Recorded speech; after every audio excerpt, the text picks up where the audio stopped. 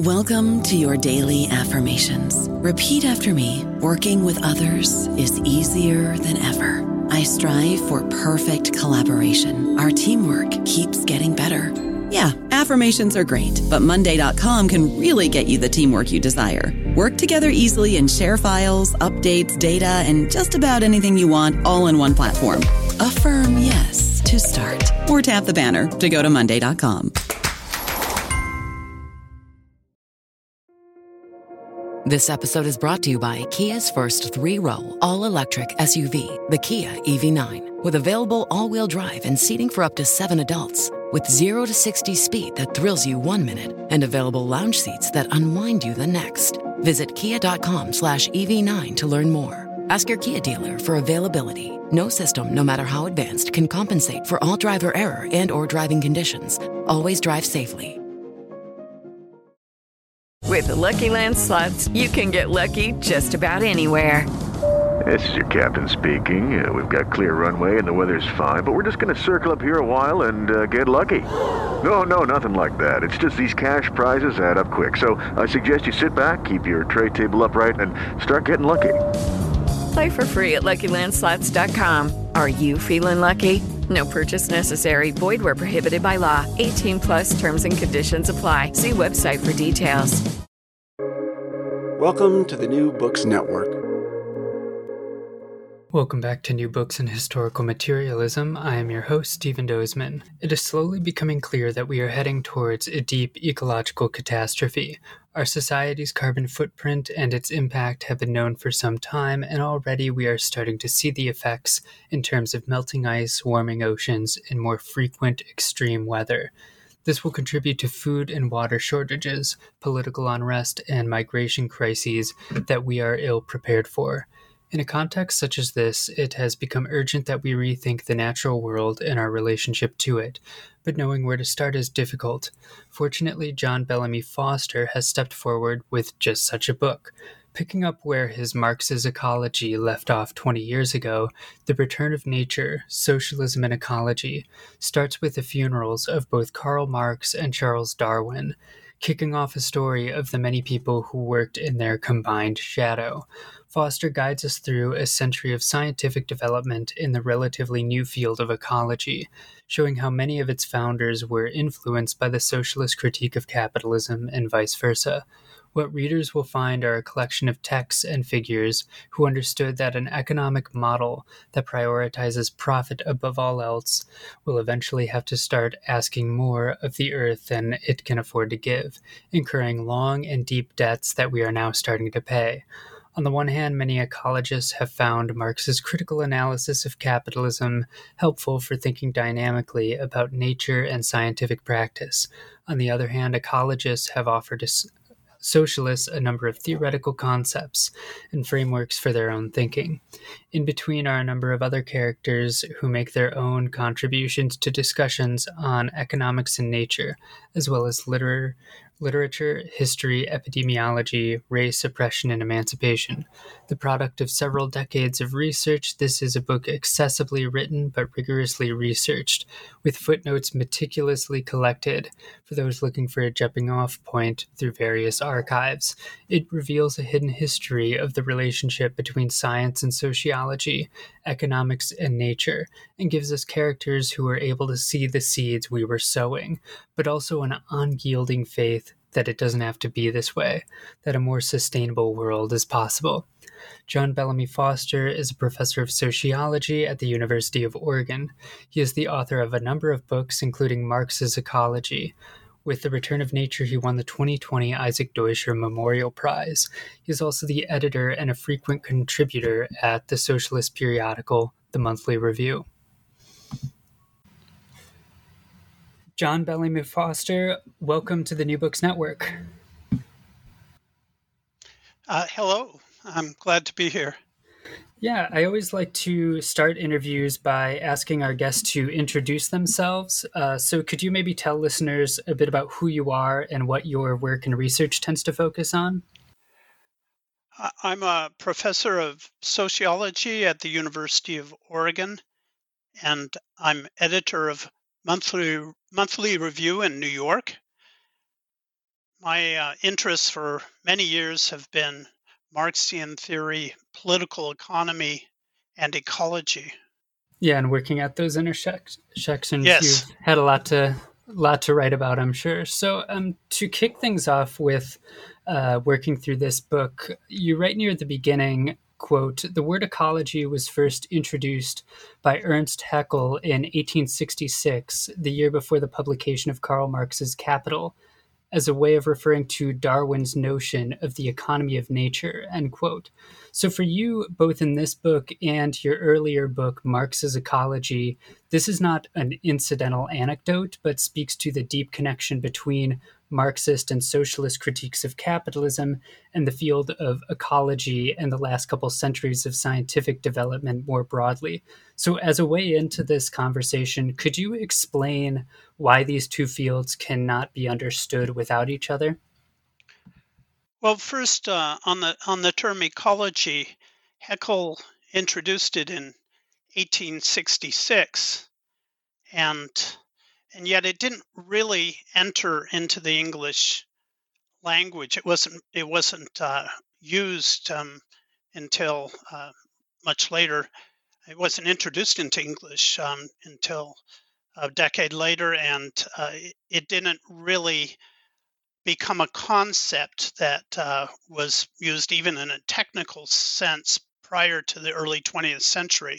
So ecology was not a term that was really used in Marx's day, although Haeckel had introduced it in 1866, by which he meant simply what Charles Darwin in The Origin of the Species had called the economy of nature.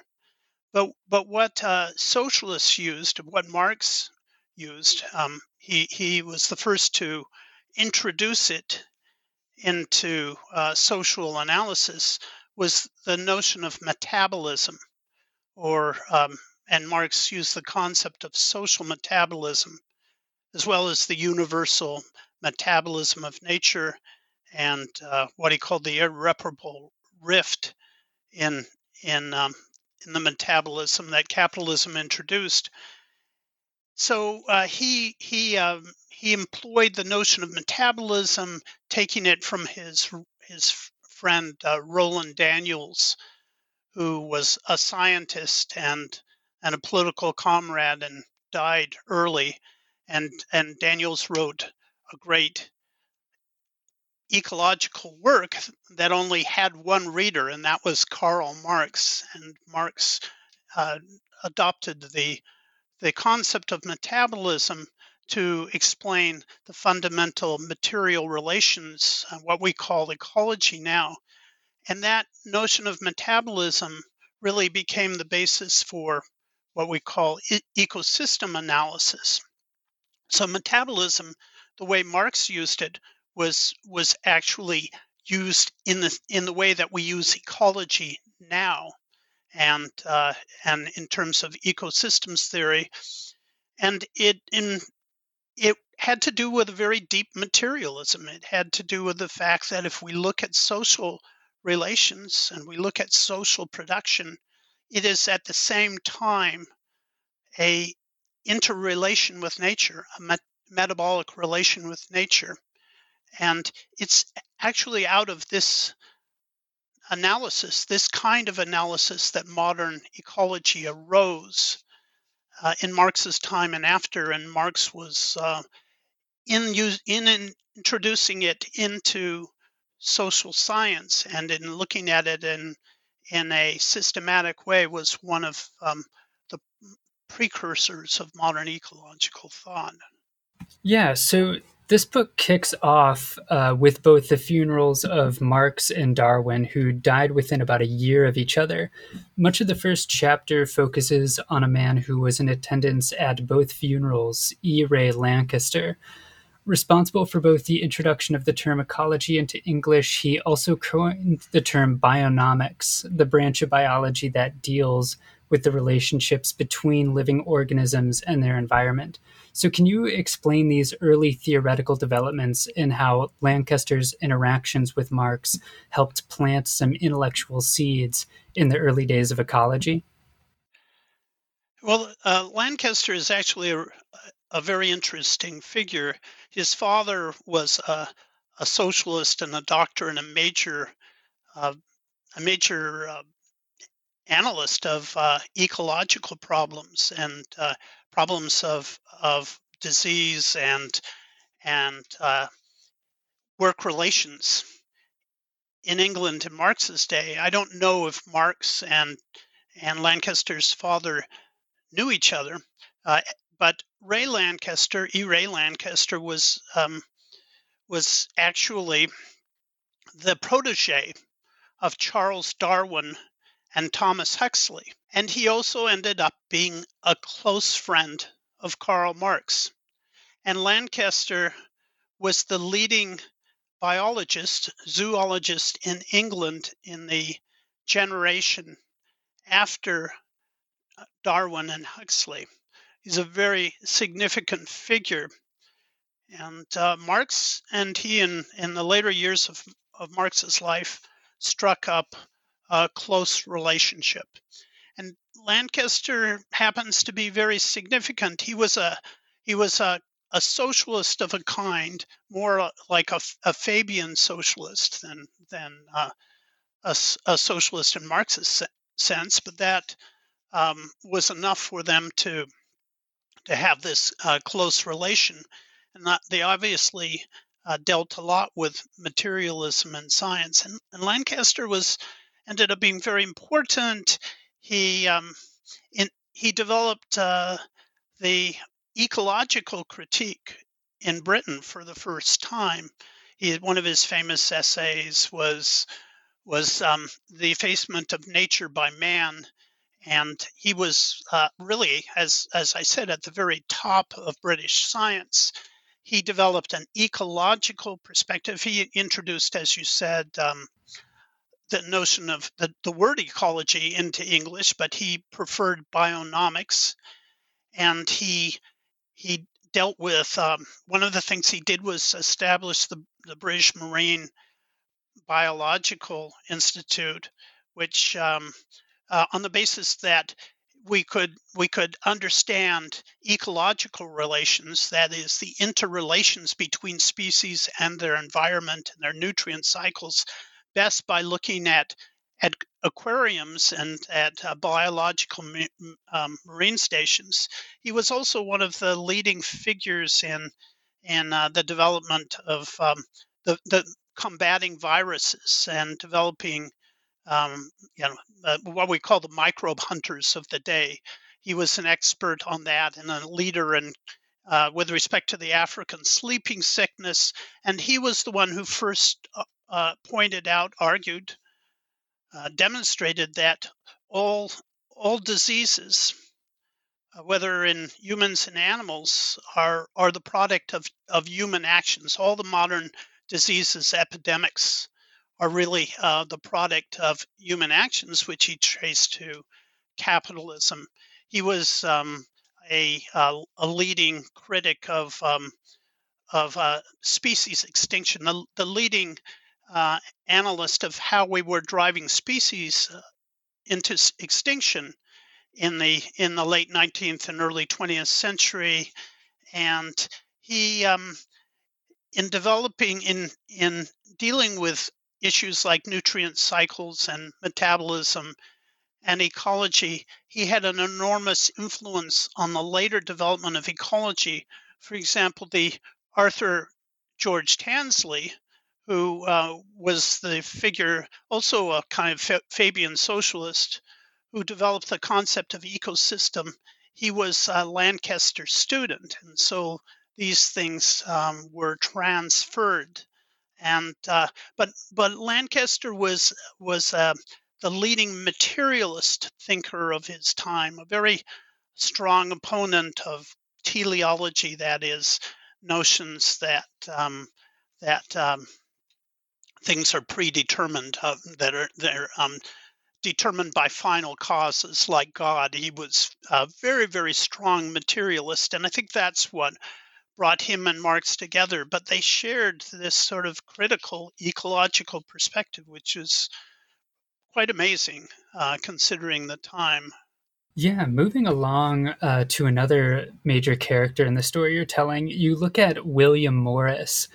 You point out that he was quite impressed when he read Marx's Capital, but also that he brought his own distinct interests as a poet and novelist, firmly planted in English Romanticism, to his politics.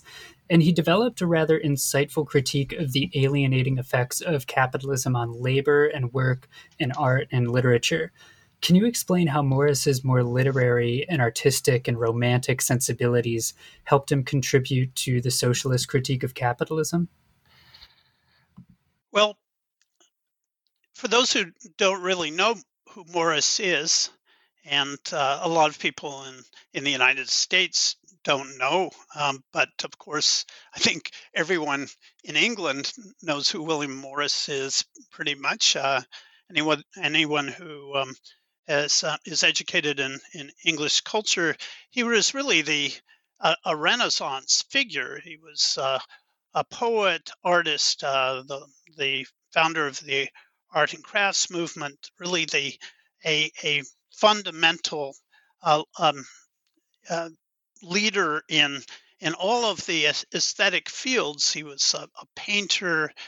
He specialized in the decorative arts, and he was also a leading socialist and a romantic thinker.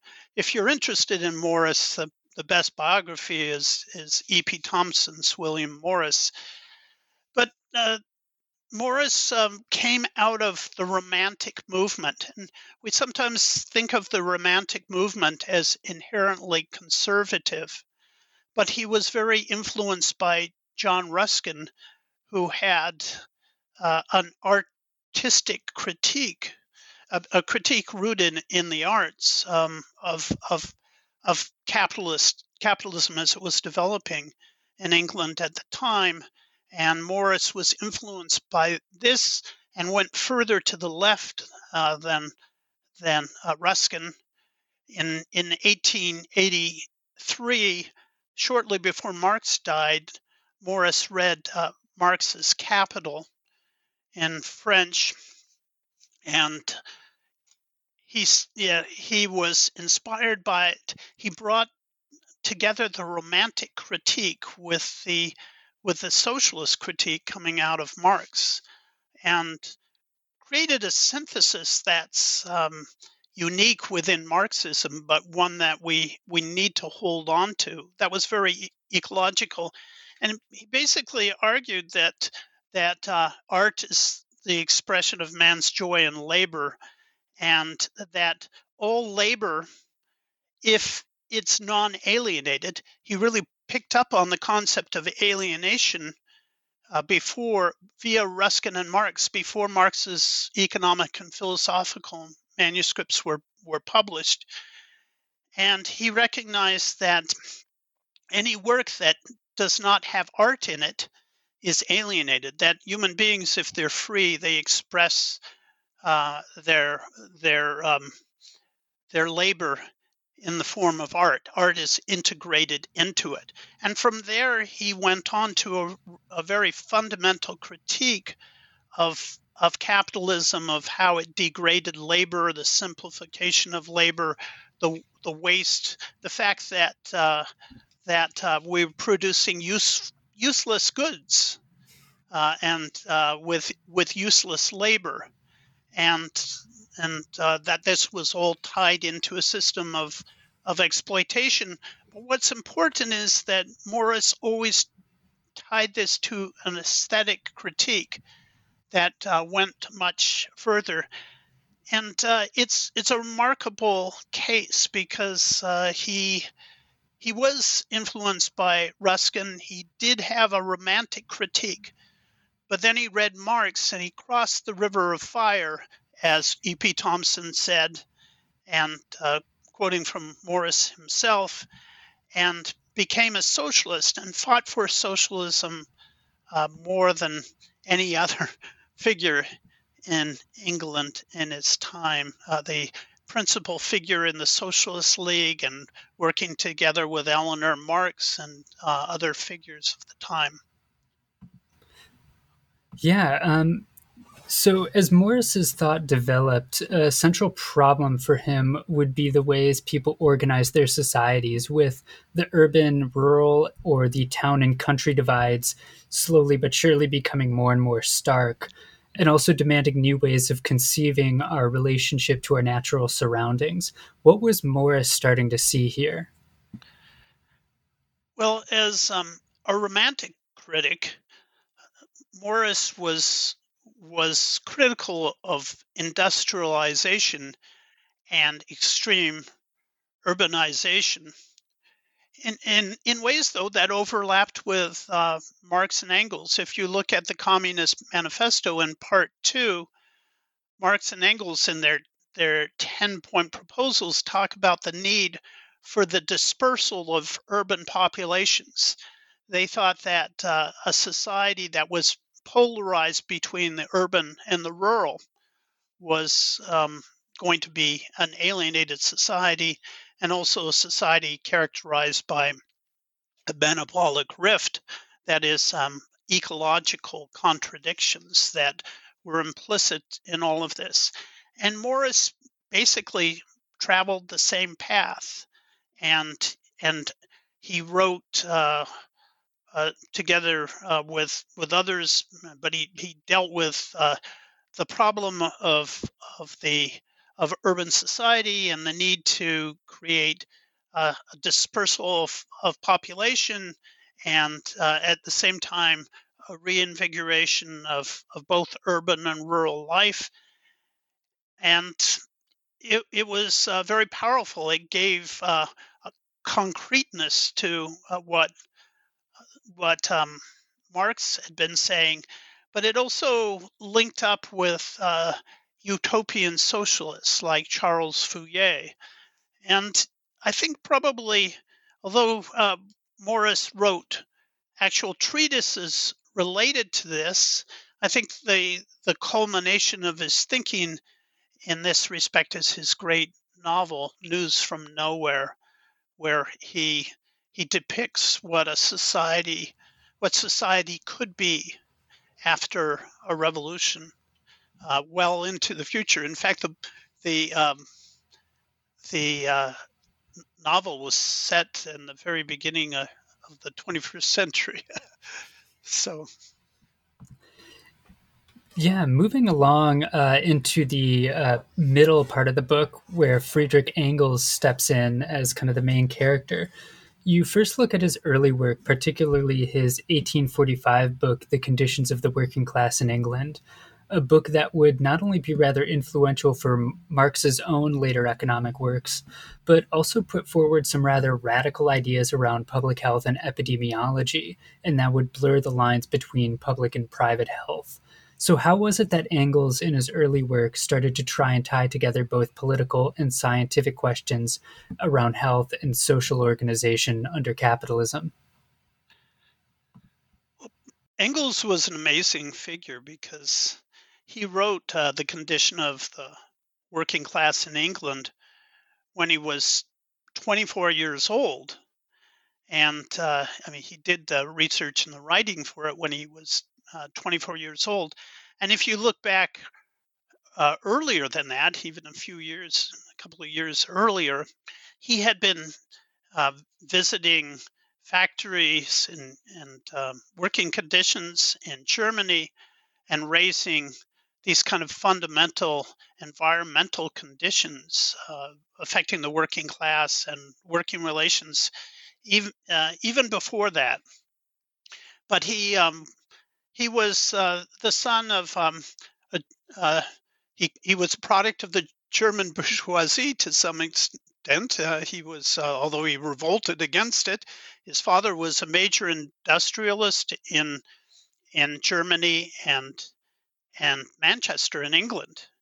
And Engels early on traveled to England, and eventually he ended up working in his father's business in the textile factory in Manchester.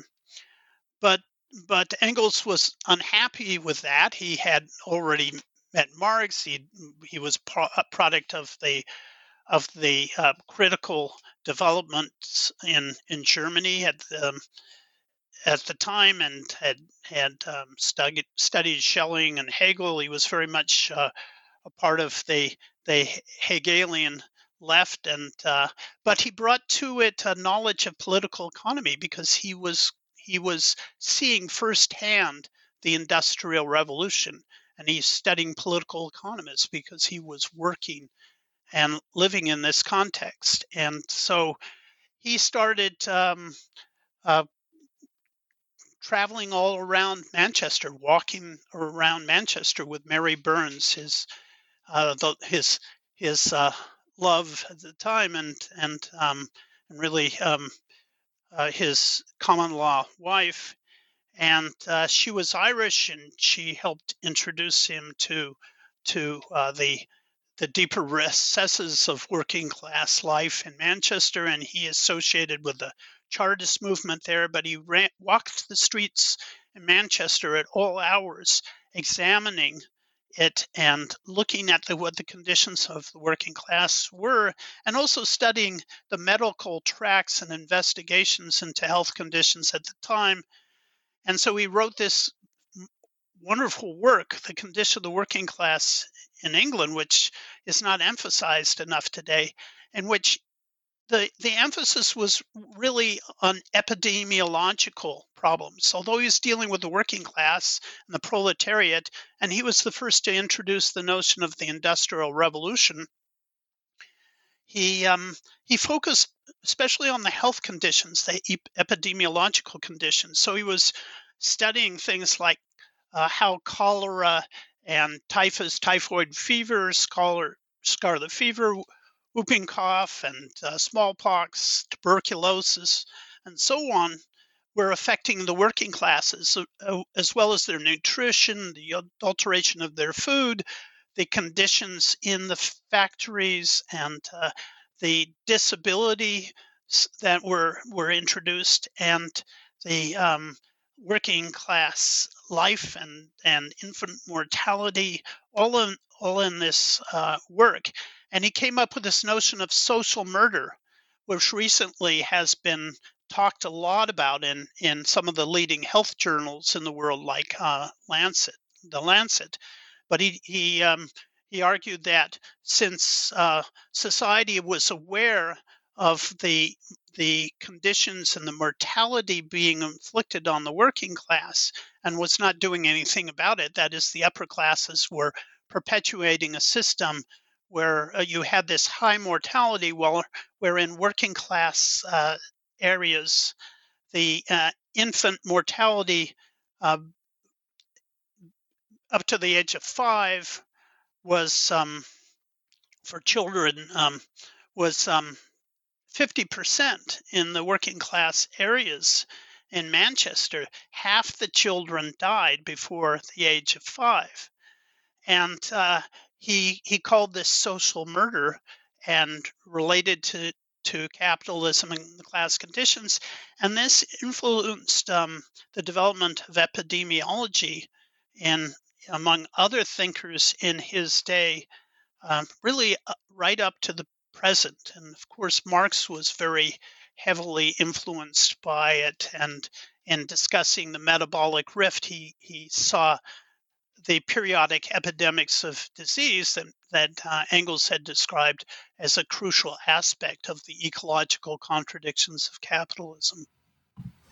Yeah, moving along to one of the longest chapters in the book, you argue that Engels's interest in philosophical dialectics preemptively prepared him for Darwin's theory of evolution, enabling him to assimilate new scientific discoveries into his philosophical and political critiques. Beyond this, his dialectical and historical materialism was able to function as a critique not only of philosophical idealism, but also overly mechanistic materialisms, something that would become incredibly important both for him and many people working in his wake. So can you explain the form of materialism he developed? Well, it may seem preposterous to say that Engels was very close to the way of thinking that Darwin's Origin of the Species represented. Just and yet, just as I show in the book, just months before, and others have pointed out, just months before uh, Darwin's Origins of the Species came out, or actually months before it was first presented to the scientific establishment, before the book, but when Darwin and Wallace presented their ideas, at that time Engels was thinking very much along the same lines, in broader terms, and sketched it out, and it's quite impressive. But to see this, you have to read my book, and I can't depict it here. But one of the important things is that Engels was one of the original subscribers to Darwin's book. I mean, when you bought the book in advance, and he was one of the original readers. So within a very short time, within weeks of it coming out, he was writing to Marx about how fundamental this was, and that it had destroyed teleology, that is, the idealist approaches to nature completely, and reflected their own views. Now, the problem that materialism faced in the 19th century was that there was this conflict between idealism and materialism. But say if you look at it in terms of Descartes had created a dualism. He said the mind, which he associated with human beings and with the soul, was on one side, and on the other was nature animals, which were treated like machines. And this is really kind of a way of looking at the birth of a mechanistic view. So everything, that the split between idealism and materialism, which was actually reflected in a dualistic way in Descartes' thought itself, was that all agency and all creativity was associated, and of course the mind was associated with the realm of the ideal, and the realm of the material was treated in purely mechanical terms. So animals were nothing more than machines.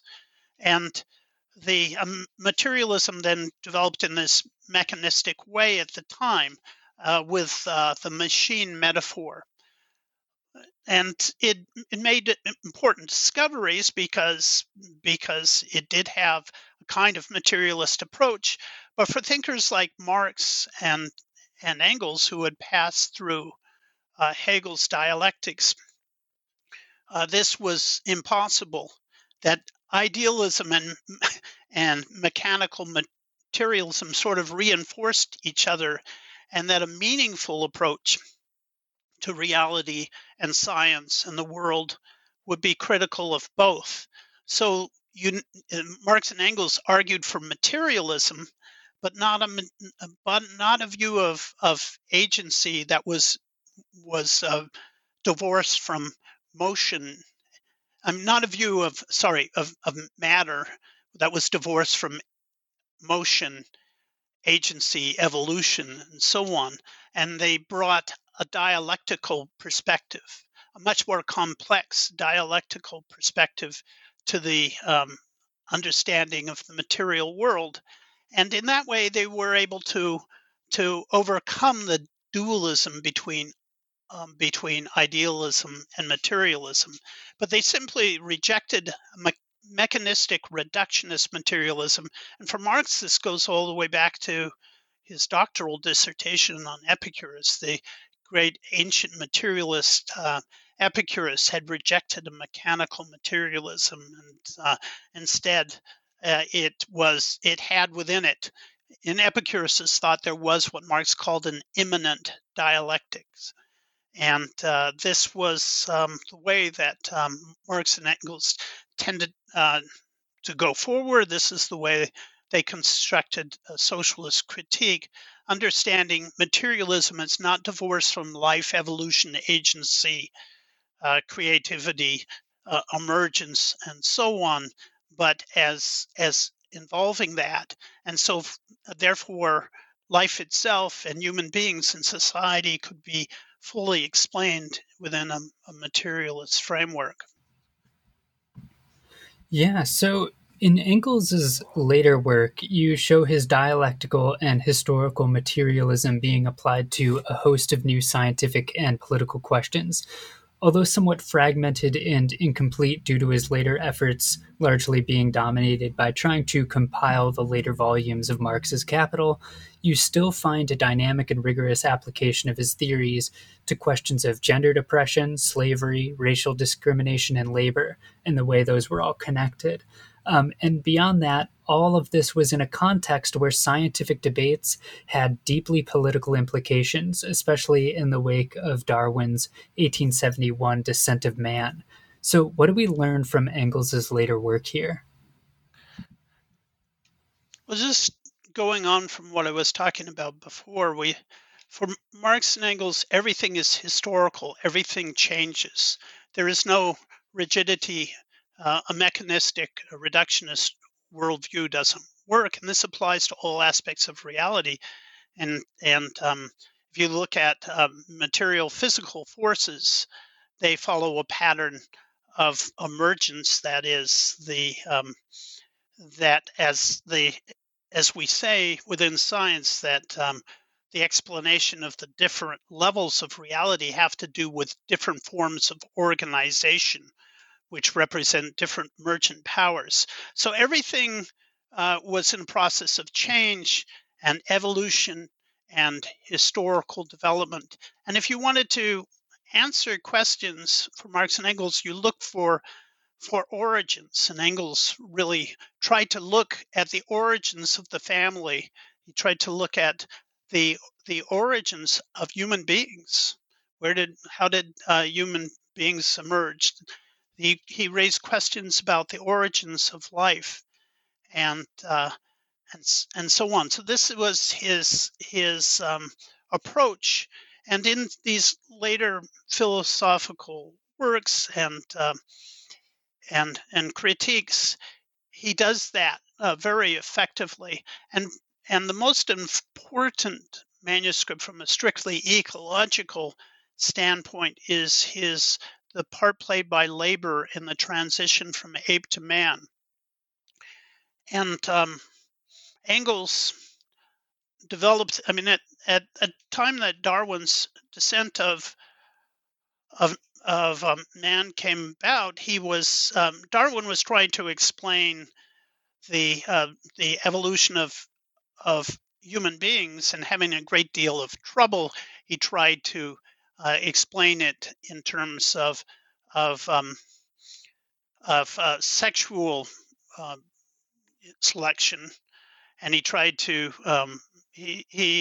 one of the problems that Darwin had was he still had the kind of cerebral emphasis, which is tied in with the dominant ideological perspective, that if you wanted to understand the evolution of human beings, it had to be the brain developed first, because we identify ourselves primarily with the brain.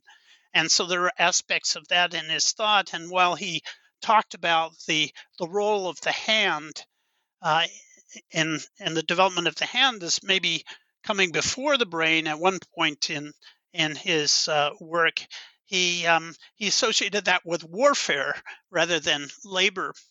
But Engels came in, and in part played by labor in the transition from ape to man, he argued that human evolution, the emergence of human beings, of human species, or what we call hominins now, was the result of our interaction with the earth. Engels said everything affects everything else in this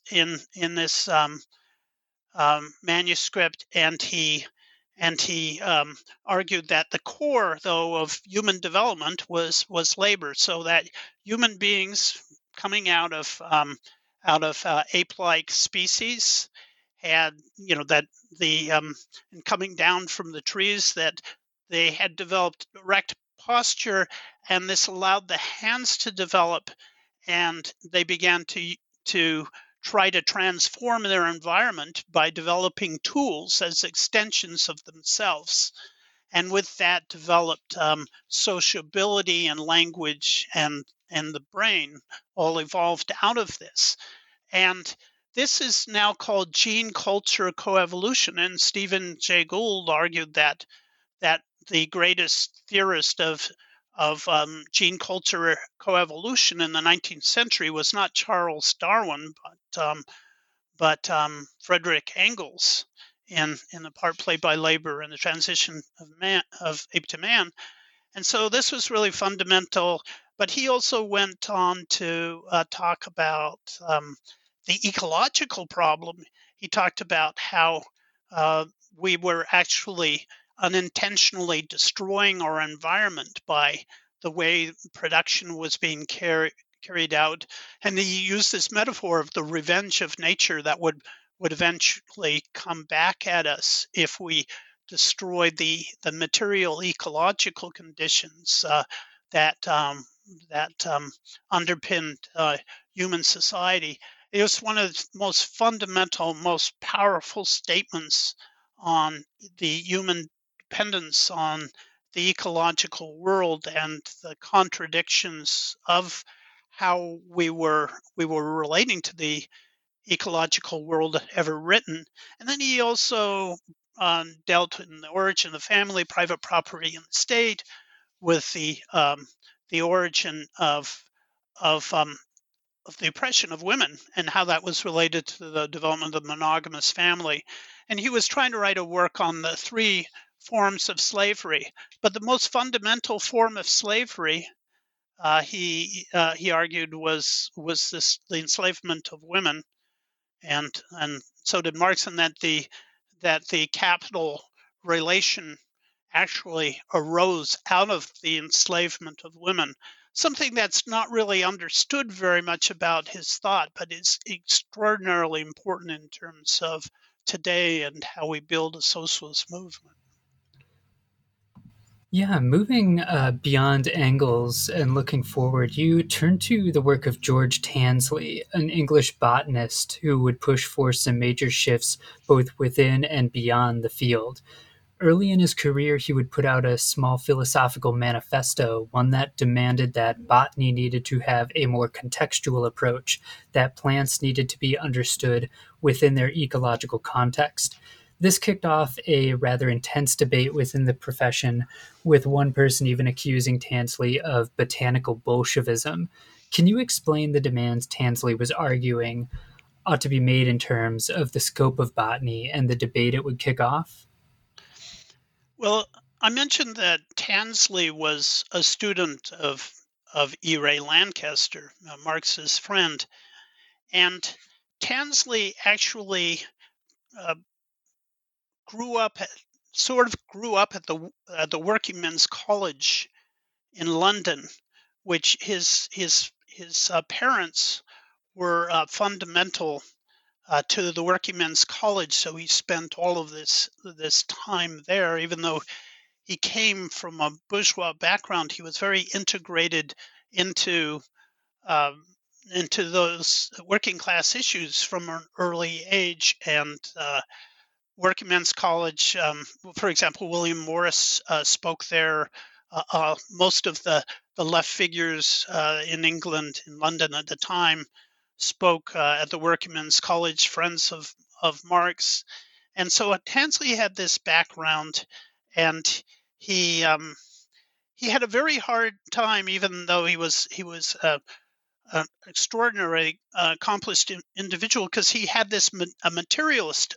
He was very strong materialist, and botany was dominated by ecological sorts of views at the time, kind of the final causes teleology, and this was rooted into it, especially and into some of the structural traditions. So to explain plant communities, it was all explained in terms of the what the plant needed to do, and what were the final purposes, and so on.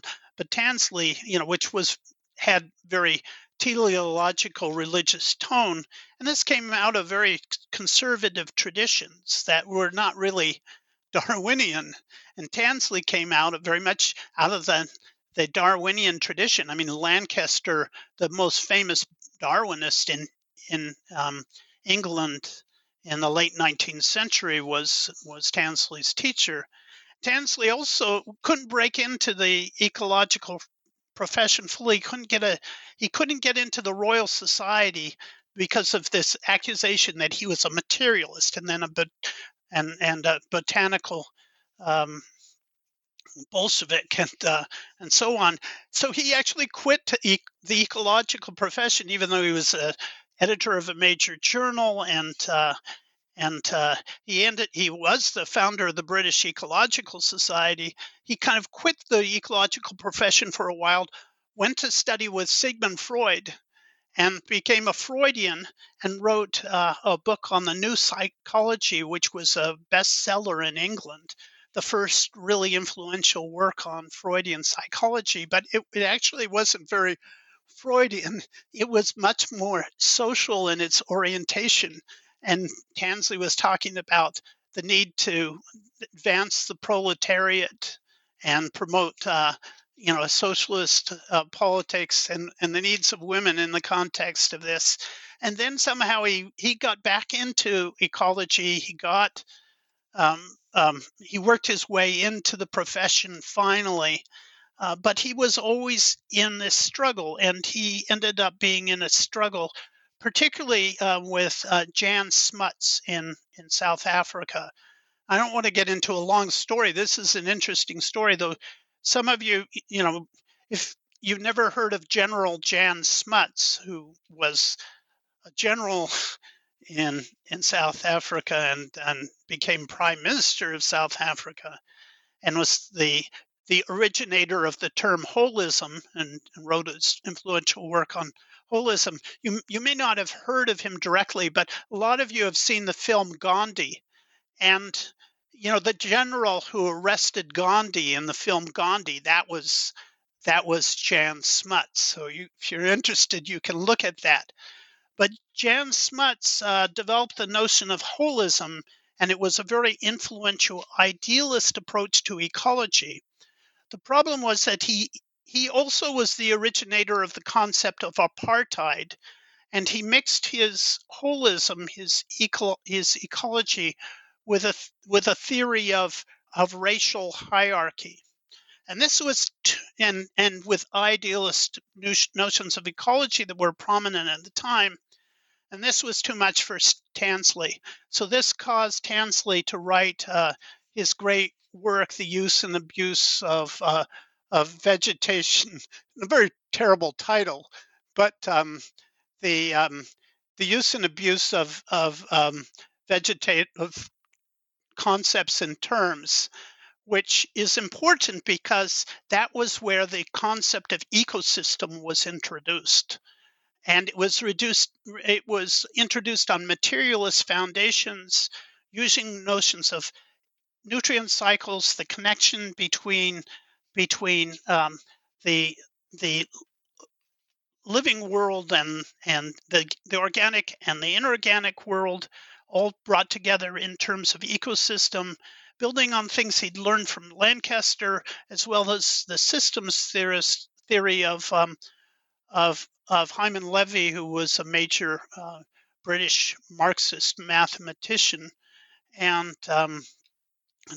rooted in the whole materialist tradition. But it was actually an attempt. The ecosystem concept was introduced to destroy ecological racism of Trump's kind and idealist approaches to ecology and teleological conceptions, and it became influential. It became our primary approach to ecology, and it had this foundation in metabolism, the concept that Marx had utilized. So this is very important, and people don't know this history because it hasn't been told, probably because from an establishment perspective, this is a story that they would rather not tell.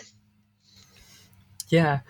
Jumping right off of that, you've been alluding to my next question. Also in this chapter, you look at Lancelot Hogben, a British zoologist. who took the ecological ideas that have been being developed the last few chapters and took them directly into political debates, particularly with the aforementioned J.C. Smuts and his holistic theories. So throughout these sections, you not only unpack this debate they had, but also consistently make it very clear that this debate was not purely theoretical. There were very important political implications to it.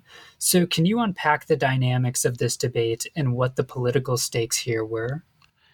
Well, with Hogben, again, the story, again, really starts with Smuts. Hogben was a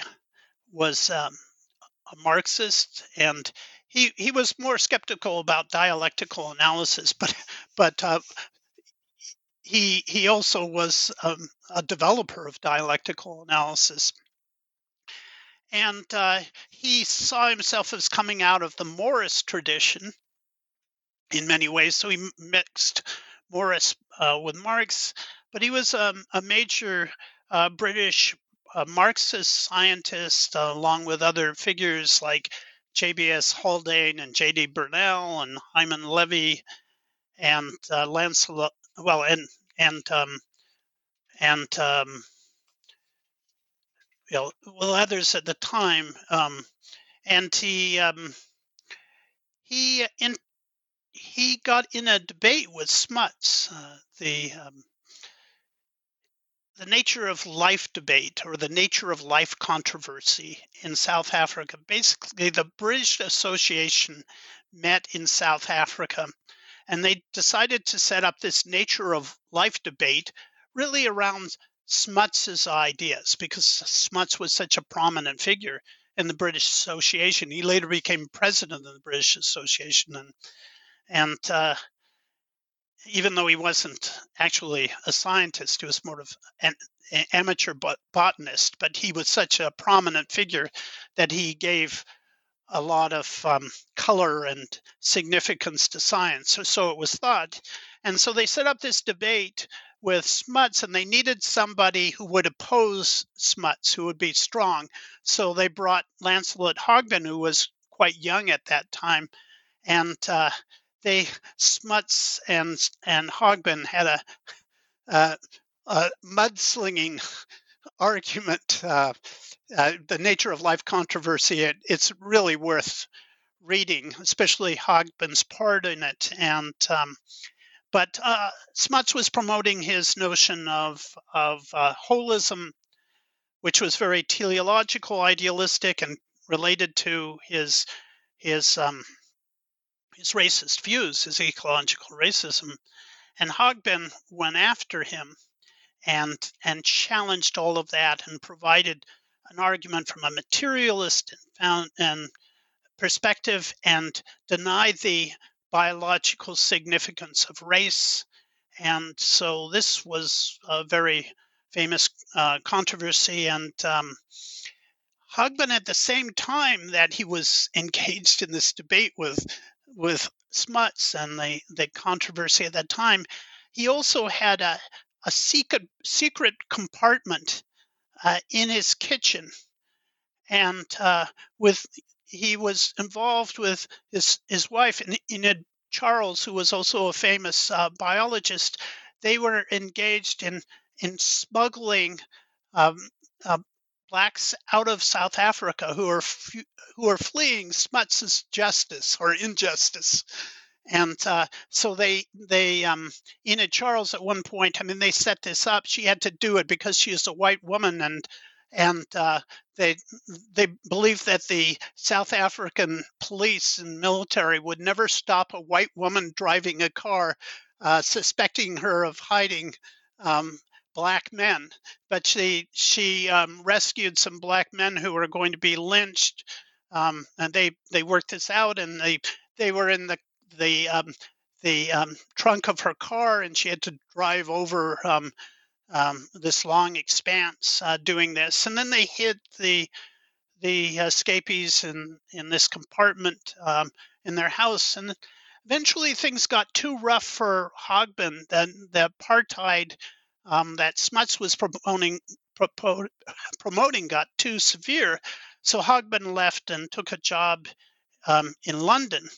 But after he got back to England, he devoted himself to attacking the genetic theory of race, which had been developing. And he used his mathematics and his methods to destroy the genetic theory of race. So J.B.S. Haldane, who was a Marxist biologist and basically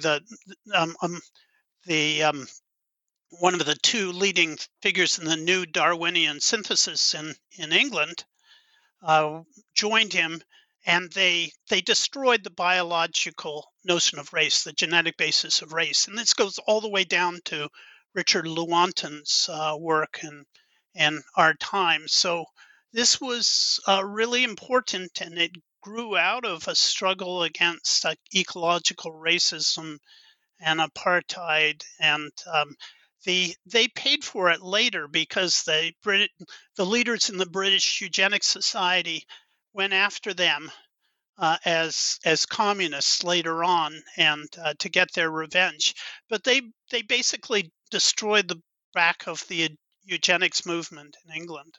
I don't know about you, but I'm very busy and I don't have a lot of time to cook. That's why I subscribe to Factor. Eating better is easy with Factor's delicious, ready-to-eat meals. Every fresh, never frozen meal is chef-crafted, dietitian approved, and ready to go in just 2 minutes. You'll have over 35 different options to choose from every week, including Calorie Smart, Protein Plus, and Keto. These are 2-minute meals. Factor meals are ready to eat and heat, so there's no prepping, cooking, or cleanup needed. They're flexible for your schedule. Get as much or as little as you need by choosing your meals every week. Factor is the perfect solution if you're looking for fast, premium options with no cooking required. Sign up and save. We've done the math, and this is important. Factor is less expensive than takeout, and every meal is dietitian approved to be nutritious and delicious. Head to factormeals.com/NBN50 and use code NBN50 to get 50% off. That's code NBN50 at factormeals.com/NBN50 to get 50% off. Moving forward, the Second International Congress on the History of Science and Technology, held in the summer of 1931, would exert a lasting influence on British science and politics for some time, as a last-minute group of scientists from the Soviet Union would present a series of papers that would give Marxist dialectics, particularly of the Engelsian variety, a second life after lying somewhat dormant in British scientific communities for some time. After this conference, there would be a renewed effort to study science dialectically and historically. What did the Soviets present at this conference, and what was the effect it would have on a later, newer generation of British researchers in their own theoretical and political development? Well, it's another interesting story because this was in 1931 when transcontinental air flights were almost unknown, and they were having this Second International Conference on the History of Science in London, and suddenly, although they had invited a Russian biologist to attend the conference, Stalin had said no, and they weren't expecting anybody to come from Russia. And suddenly, this plane lands in London, and it has Nikolai Bukharin, who was one of the 3 leading figures in the Russian Revolution, on it, along with other figures like Nicholas Vavilov, who was the famous Russian geneticist who determined where the origins, the geographical locations in which the major forms of germplasm originated in history, and where the main sources of germplasm for our fundamental crops were, and who was a leading figure in genetics. He was on the plane, as well as Boris Hessen, who was a Russian physicist and who was to present a talk on the history of science that challenged the whole history of science up until that point, and B. Zavadovsky, who was was a physicist who was criticizing vitalism. They were all there, and others, and they they arrived, and they turned for the left scientists at the conference, people like Joseph Needham and J.D. Bernal and Levy and Hogben and others. They turned everything upside down. They suddenly created a new view of the world, on a more materialist, dynamic materialist, dialectical materialist, ecological view of the world was suddenly present. Of course, Hesson said, well, the idea that had always been there, that Newton was born and then there was light. So that was the explanation of the development of science, was wrong. That actually even Isaac Newton it could be understood as developing in a historical context that reflected certain material conditions, and this this suddenly made science historical for the first time. So all of this was going on, and for these British scientists, it had a huge impact. They suddenly started reading Engels, studying the dialectics of nature of Engels, and relating Darwin and Marx, and building ecological conceptions, and it grew out of that. Now some of these thinkers like Haldane and Bernal and Needham and Levy are criticized for having been coming out of Stalinist science, and I don't want to get into that, but the important thing to understand here is that all of these British Marxist thinkers were primarily influenced by the Soviet scientists that arrived in 1931. This is what influenced them and set them off, and they retained a connection to those scientists. However, almost all of the scientists who visited London in 1931 were executed by Stalin. Well, in the purges, they were executed because ecology, a fundamental ecology, was seen as too dangerous in Stalin's Soviet Union.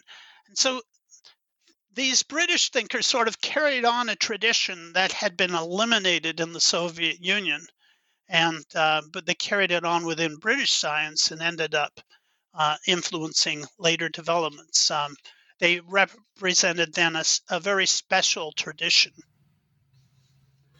Yeah, moving along to a figure who I was surprised to find in this book, you look at the British cultural critic Christopher Caudwell, and you find that behind his essays on literature and philosophy, there was also a figure who was deeply interested in the sciences, appearing in titles of his such as The Crisis in Physics. The crisis he detected was a problem not just in the natural sciences, but in society more generally, and had to be understood in the context of a broader issue that stemmed from a limited bourgeois worldview that was either trapped in philosophical idealism or the overly mechanistic materialism we've been discussing. So what was Caudwell getting at in his scientific thinking? Well, introducing Caudwell, whose real name was Christopher St. John Sprigg, but he took on the pen name of Christopher Caudwell, and that's how we know him. He was an extraordinary figure. We have to remember that he died at age 29 in the Spanish Civil War on the Republican side in his first battle, manning a machine gun with a comrade, and trying to give his, the rest of the British forces the chance to retreat. And so he was a figure who only wrote serious works. I mean, he wrote some works on air flight and poetry and early poetry and things like that, and some mystery, not detective novels early on. But in his last few years, he wrote Illusion and Reality, which was his great aesthetic work, which was a bit of a jumble because it was influenced partly by Freud, and then halfway when he was reading it, he became a Marxist, and it's an enormously creative, powerful work, but not quite didn't quite gel because he was in transition when he wrote it, and after that he wrote his great collection of essays, Studies and Further Studies, and A Dying Culture, and like you said, The Crisis of Physics, but also his a manuscript that he wrote, Heredity and Development on Biology, was not published until the 1980s because it criticized the then dominant view of evolution or attacks on evolution associated with Lysenko in the Soviet Union. So it was not published by the Communist Party, which really had control of the manuscripts, and wasn't published until the 1980s, more than a half century after Caldwell died. And but it was enormously important. In all of his work, he ties together aesthetics and dialectics and science. He takes as kind of his motto William Morris's notion that art and science are the two primary forms of culture, and he uses dialectics influenced by Marx and Engels to bring them together. And in the process, and particularly in Heredity and Development, but also in some of the later essays of Studies and Further Studies in A Dying Culture, particularly Further Studies, he develops this very powerful dialectical, ecological view that is extraordinary. And I try to explain in this book. Most of the scholarship on Caldwell is on simply his literary works or his literary criticism, which is important. But in many ways, the synthesis he brought in terms of bringing together art and science and ecology was, in my view, and dialectics was a more fundamental contribution and very powerful.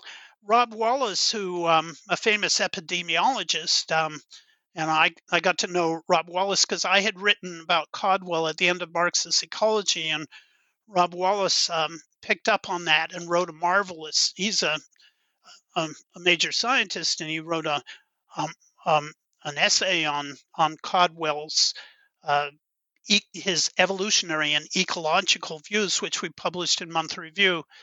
And that helped me in terms of developing this and putting it together in my book. But I think that Caldwell is somebody that we have to return to because he connects everything that's important.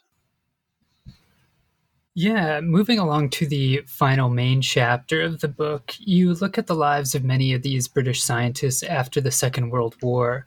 So at this point in their history, their socialist politics made them the targets of various attacks, often of questionable quality and for reasons that were more based on political biases than good scientific rigor. The long-term effect was that many figures we've been discussing had to go through various forms of metamorphosis, although this didn't always lead to an abandonment of their moral principles so much as finding more suitable outlets for them, such as in anti-war or anti-nuclear movements, or in anti-racist and anti-colonial struggles. So can you tell us about the pressure figures such as Hogben went through and how how they continued to find outlets for their ideas throughout the Cold War? Well, all of these figures came under really serious attack in the Cold War years. And I mean, there was McCarthyism in the United States, but there was also very serious Cold War attacks going on in England. And the CIA was actually financing a lot of the publications that were carrying out these attacks on scientists and socialist thinkers in both Britain and the United States. So there was a very vicious battle going on. All of these figures, Haldane, Burnell, Levy, Hogben, and Needham, came under attack in this period, and they all had to deal with it. And when I was first addressing these issues, I thought, well, this story will just end in defeat. All of these people were just drummed out of things, and they just went down to defeat. But I was amazed at the courage and the ingenuity of all of these thinkers who continued to fight in various ways.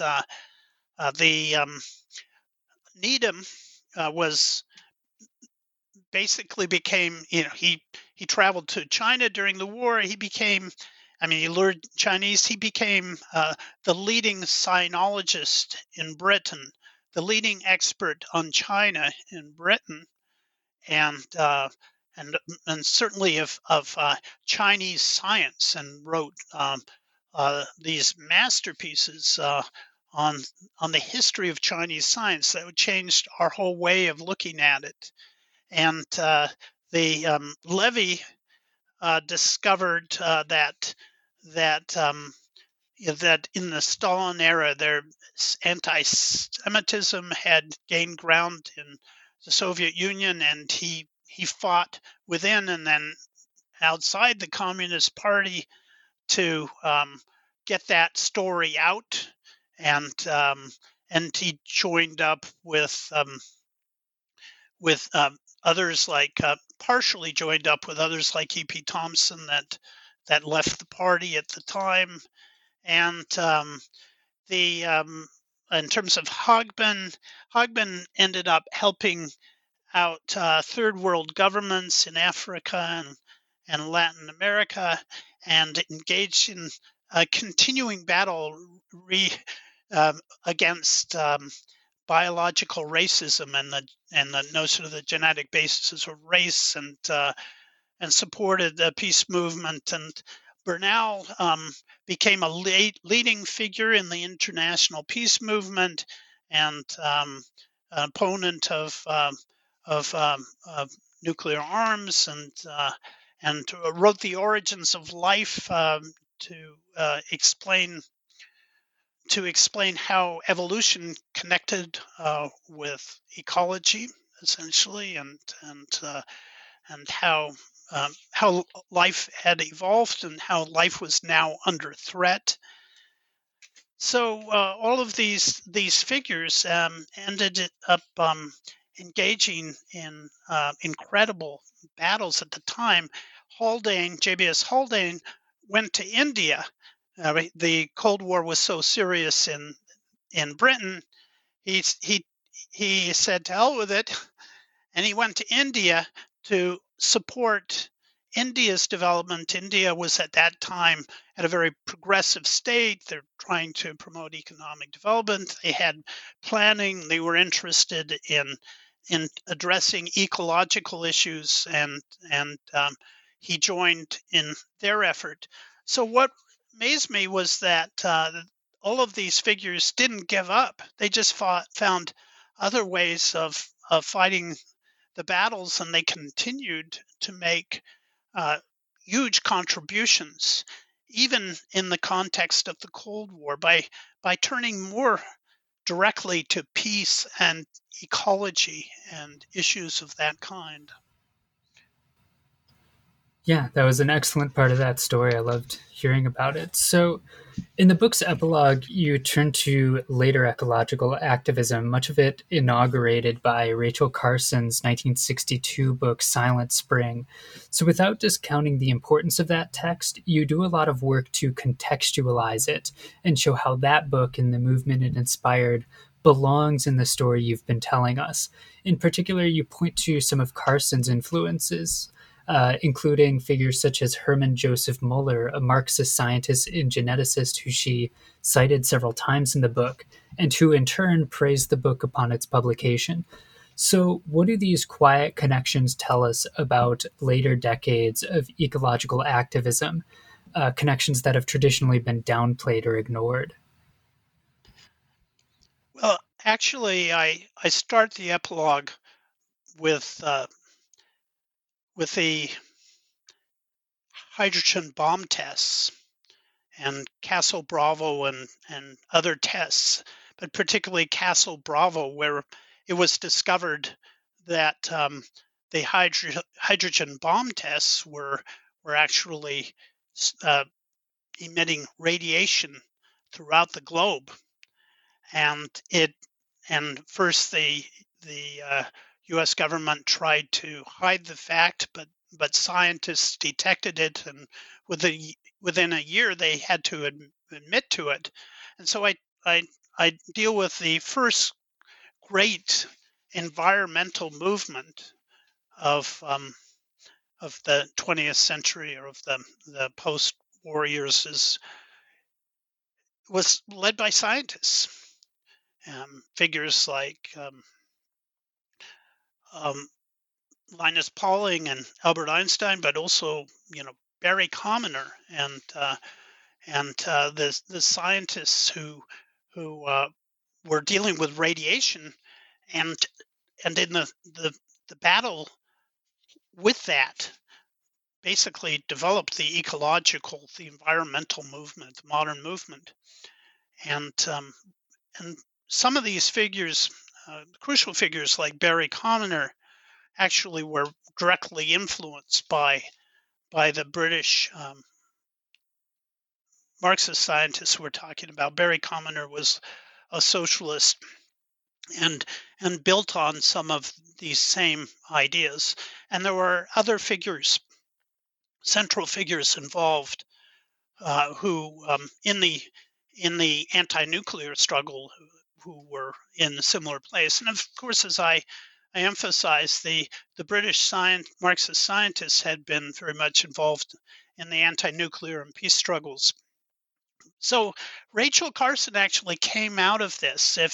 If you read her The Sea Around Us, she's already talking about the radiation from Castle Bravo and the effects on the ocean, and the what we call biomagnification and bioaccumulation. And what she did was, and she understood the significance of this, because she had been very influenced by H.G. Muller, who won the Nobel Prize in science for his work in genetics and radiation, how radiation produces genetic abnormalities and mutations, and the consequences of that. Now, Muller was a scientist, biologist in Texas, who had gone to Russia to work with Vavilov, and fled Russia, actually, during the purges when Vavilov was under attack. Eventually, he tried to support him. Eventually, he got out by joining the Spanish Civil War, and as a medical assistant. And then he came back to the United States.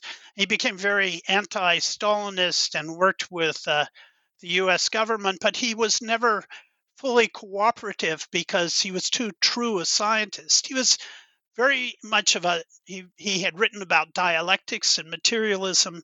And when it came to issues of radiation, he disturbed the Atomic Energy Commission by speaking out and saying that even a small amount of radiation was dangerous, that there was no level of radiation that could be generated by through nuclear weapons that was not dangerous.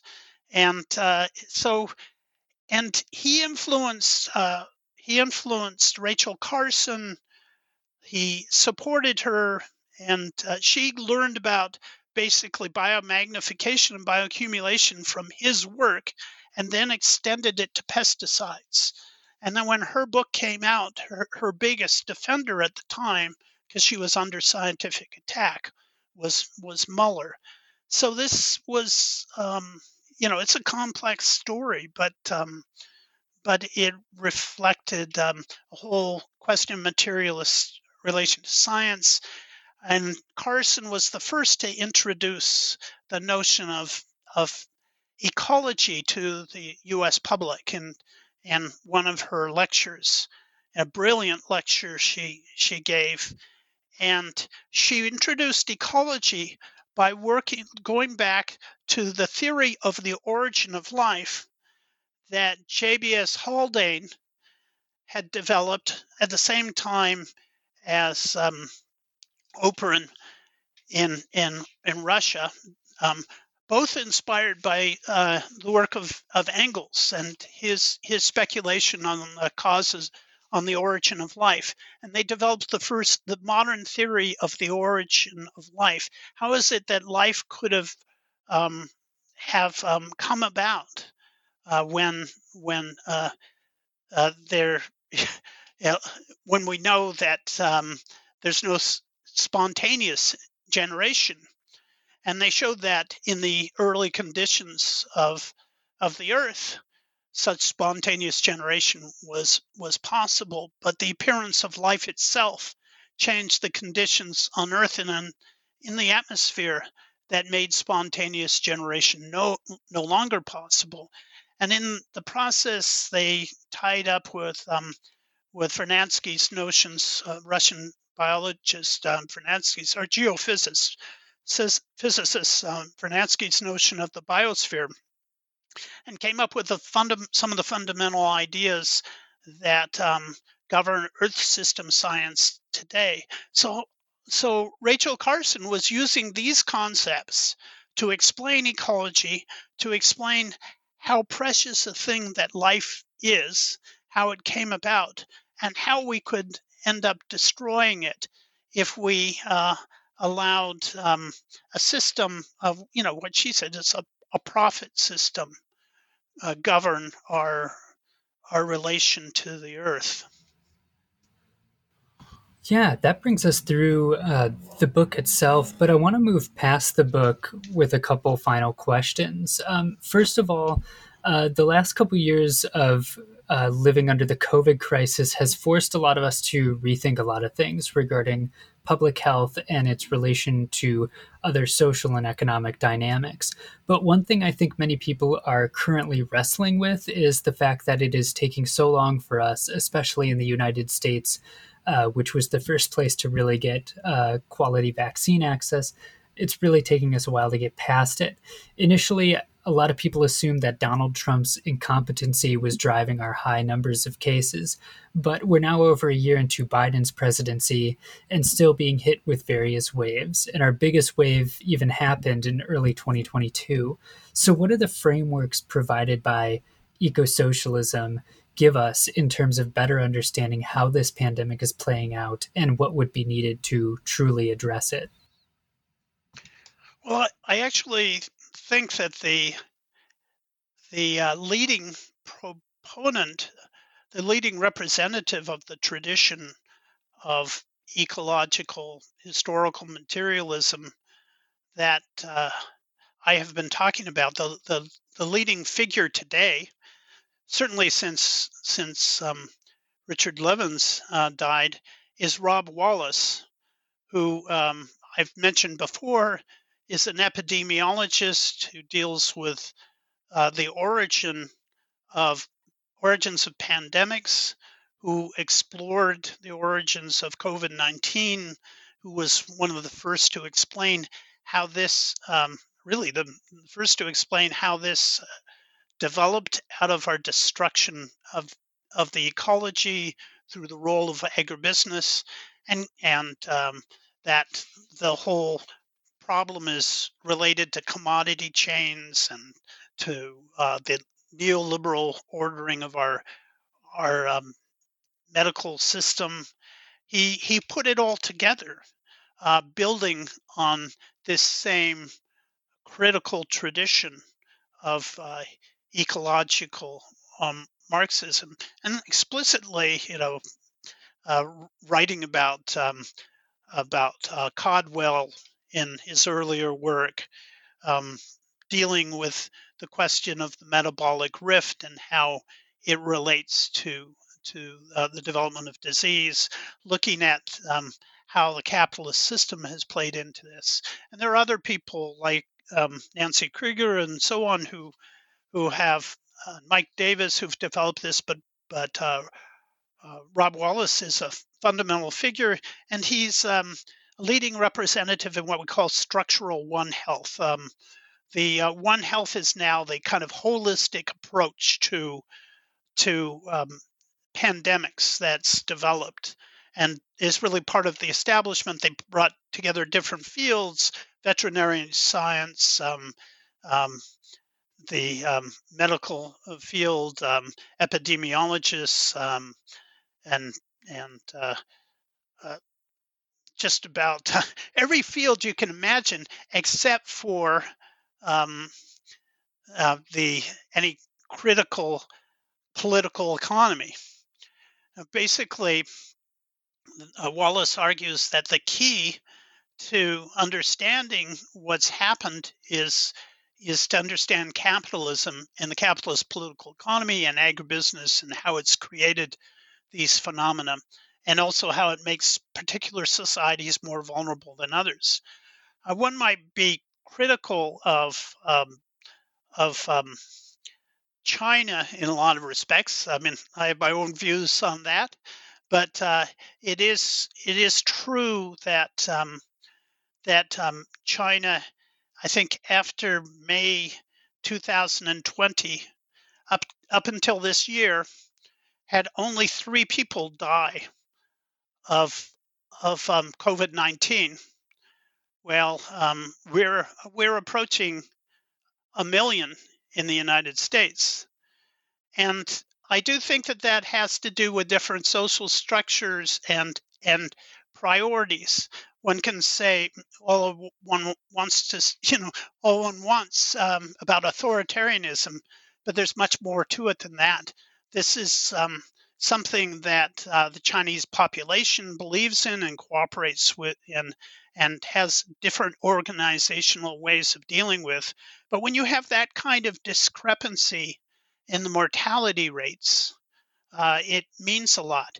There are things about a neoliberal capitalist society that make it very vulnerable to high mortality in this case. But it's also true, I think, that if you look at the mortality, as Rob Wallace himself emphasizes, it's the most vulnerable who are seen as expendable in this society who are dying, right? It's people of color, it's the elderly, it's the disabled, and so on, who are dying in far higher numbers. And in the kind of society we have, where of devil take the hindmost, right? We just that is accepted as worthwhile as long as the goal is the accumulation of capital. The idea is we have to accept things like this because people are expendable, profits are not, and this is a problem of our society. The wealth is concentrated even more during the pandemic, while people have been dying. And I think that Frederick Engels, if he were here today, would call that social murder. In fact, The Lancet and other medical journals have called it social murder, turning back to Frederick Engels in that respect. So I think that what we've been talking about here is very relevant. Yeah, I thought of it a lot when reading the chapters on Engels, definitely. So, moving along and turning to the climate crisis, there's very little doubt now, especially among young people, that we're heading towards ecological catastrophe. This has led to a number of youth-led initiatives demanding more radical change, as well as a broader wave of political radicalization among young people. If there are lessons these early eco-socialists can give these movements today, what would they be? How should the insights developed here and throughout this book inform the struggle for a more sustainably organized society? Well, there's all sorts of things, obviously, and I just finished teaching a class in environmental sociology where my students are very excited about possibilities of environmental justice and eco-socialism in terms of dealing with these issues. And we talked about the connections to, say, Engels's discussion of social murder. But look at Engels's notion that everything is connected to everything else, or he said everything affects everything else. And this ecological standpoint is really necessary. We can't have a reductionist view that says we can abuse, we can treat nature as something to expropriate and exploit and destroy and treat as an externality without recognizing that we ourselves are part of nature, which is actually a statement from Engels's part in transition of the part played by labor in the transition of the ape to man. He says that human beings are part of nature, and this is what we have to understand. We have to understand all of these connections. We have to understand that capitalism is very much embedded in this ecological destruction and metabolic rift in the sort of disruptions we've been talking about. And it's not as though capitalism didn't bring things to the world that were good. Marxists would say, well, capitalism was an improvement over feudalism. But the point is that we are now in the process of destroying the earth as a home for humanity. And that says that we have to change our mode of production. We have to change our way of relating to nature.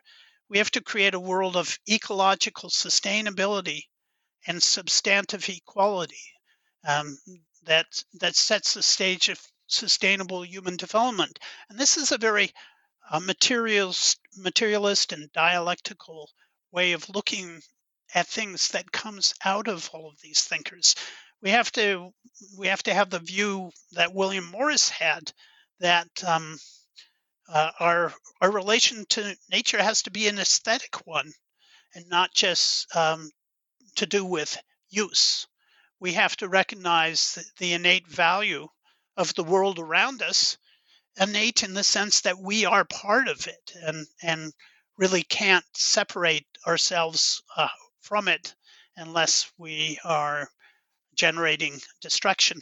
Marx himself had the most radical notion of sustainability in the 19th century, or probably ever. He said at one point in Capital, we don't own the earth. He said that even all the people all the nations and people on the planet don't own the earth. We simply hold it and trust for future generations, and we must maintain it for the chain of human generations. I think the quote is more elegant than the way I've presented it, but the point is that's how we define sustainability. And we define it in terms of maintaining the world, the planet, the ecology, the earth, life, our existence for the chain of human generations, for generations to come. And right now we're destroying it for the generations that are here, as well as the generations that are to come. And we're doing it because we have this notion that we own the earth and we can expropriate it and exploit it as we wish, rather than understanding that we have a metabolic relation to the earth. And this is an ecological element that's tied to our production, because it's how we produce, how we carry out our material production within our economy that really determines our ecological relations. So if we're destroying the planet, it has to do with those relations that of production, and we have to alter them. So this analysis, all of these thinkers point in these directions. And think how Lancaster is in the 19th century, in his Kingdom of Man, in his man's effacement of nature. He's saying that capitalism, our commercial society, is destroying the earth, and then unless we deal with it rationally in terms of science, in terms of coevolution, he didn't use that term, but that was essentially what he was saying. We have no future, and he said that in the in the first decade of the 20th century, and more than a century ago. But that was correct, and we have to reaffirm those discoveries, learn from them, and recognize there are answers to our present society, and they've been around for a long time. But we need to go we have to be more radical and go deeper, and we have to look back to those who understood this in the beginning and were more radical and went deeper. And that's just a requirement of the future of humanity. Yeah, that's a powerful note to end on. So as a final question, I always like to ask, are you working on anything now? Any new directions you're going? Well, I'm always working on something. I have a book coming out that's already in press called Capitalism in the Anthropocene, which strangely enough is as big as The Return of Nature, around 700 pages long, but it's in press. And right now I'm working, I've written 2 articles. One came out in March, one's coming out in April, on the issue of natural capital, how there are now attempts to turn nature into capital, to financialize the earth, that are not theoretical, but are really on the move, and are very dangerous because they weave together the possibility of financial and ecological crises playing on each other. And of course, they involve expropriating much of the earth from indigenous populations. So I've been writing about that. But right now I'm working on an article on the nuclear problem, because it seems to be at the forefront. And I'm doing an article that builds on E.P. Thompson's essay of the 1980s called Notes on Exterminism. Yeah, it's got a lot to work with and all that. Yeah, it's a grim reality, but if we face it, we can find another way. So it's called Notes on Exterminism for the Peace and Ecology Movements. And it's the peace and ecology movements that I think are the reservoirs of our hope. Yeah, we'll look forward to those. So in the meantime, John Bellamy Foster, thank you so much for being with us. Thank you.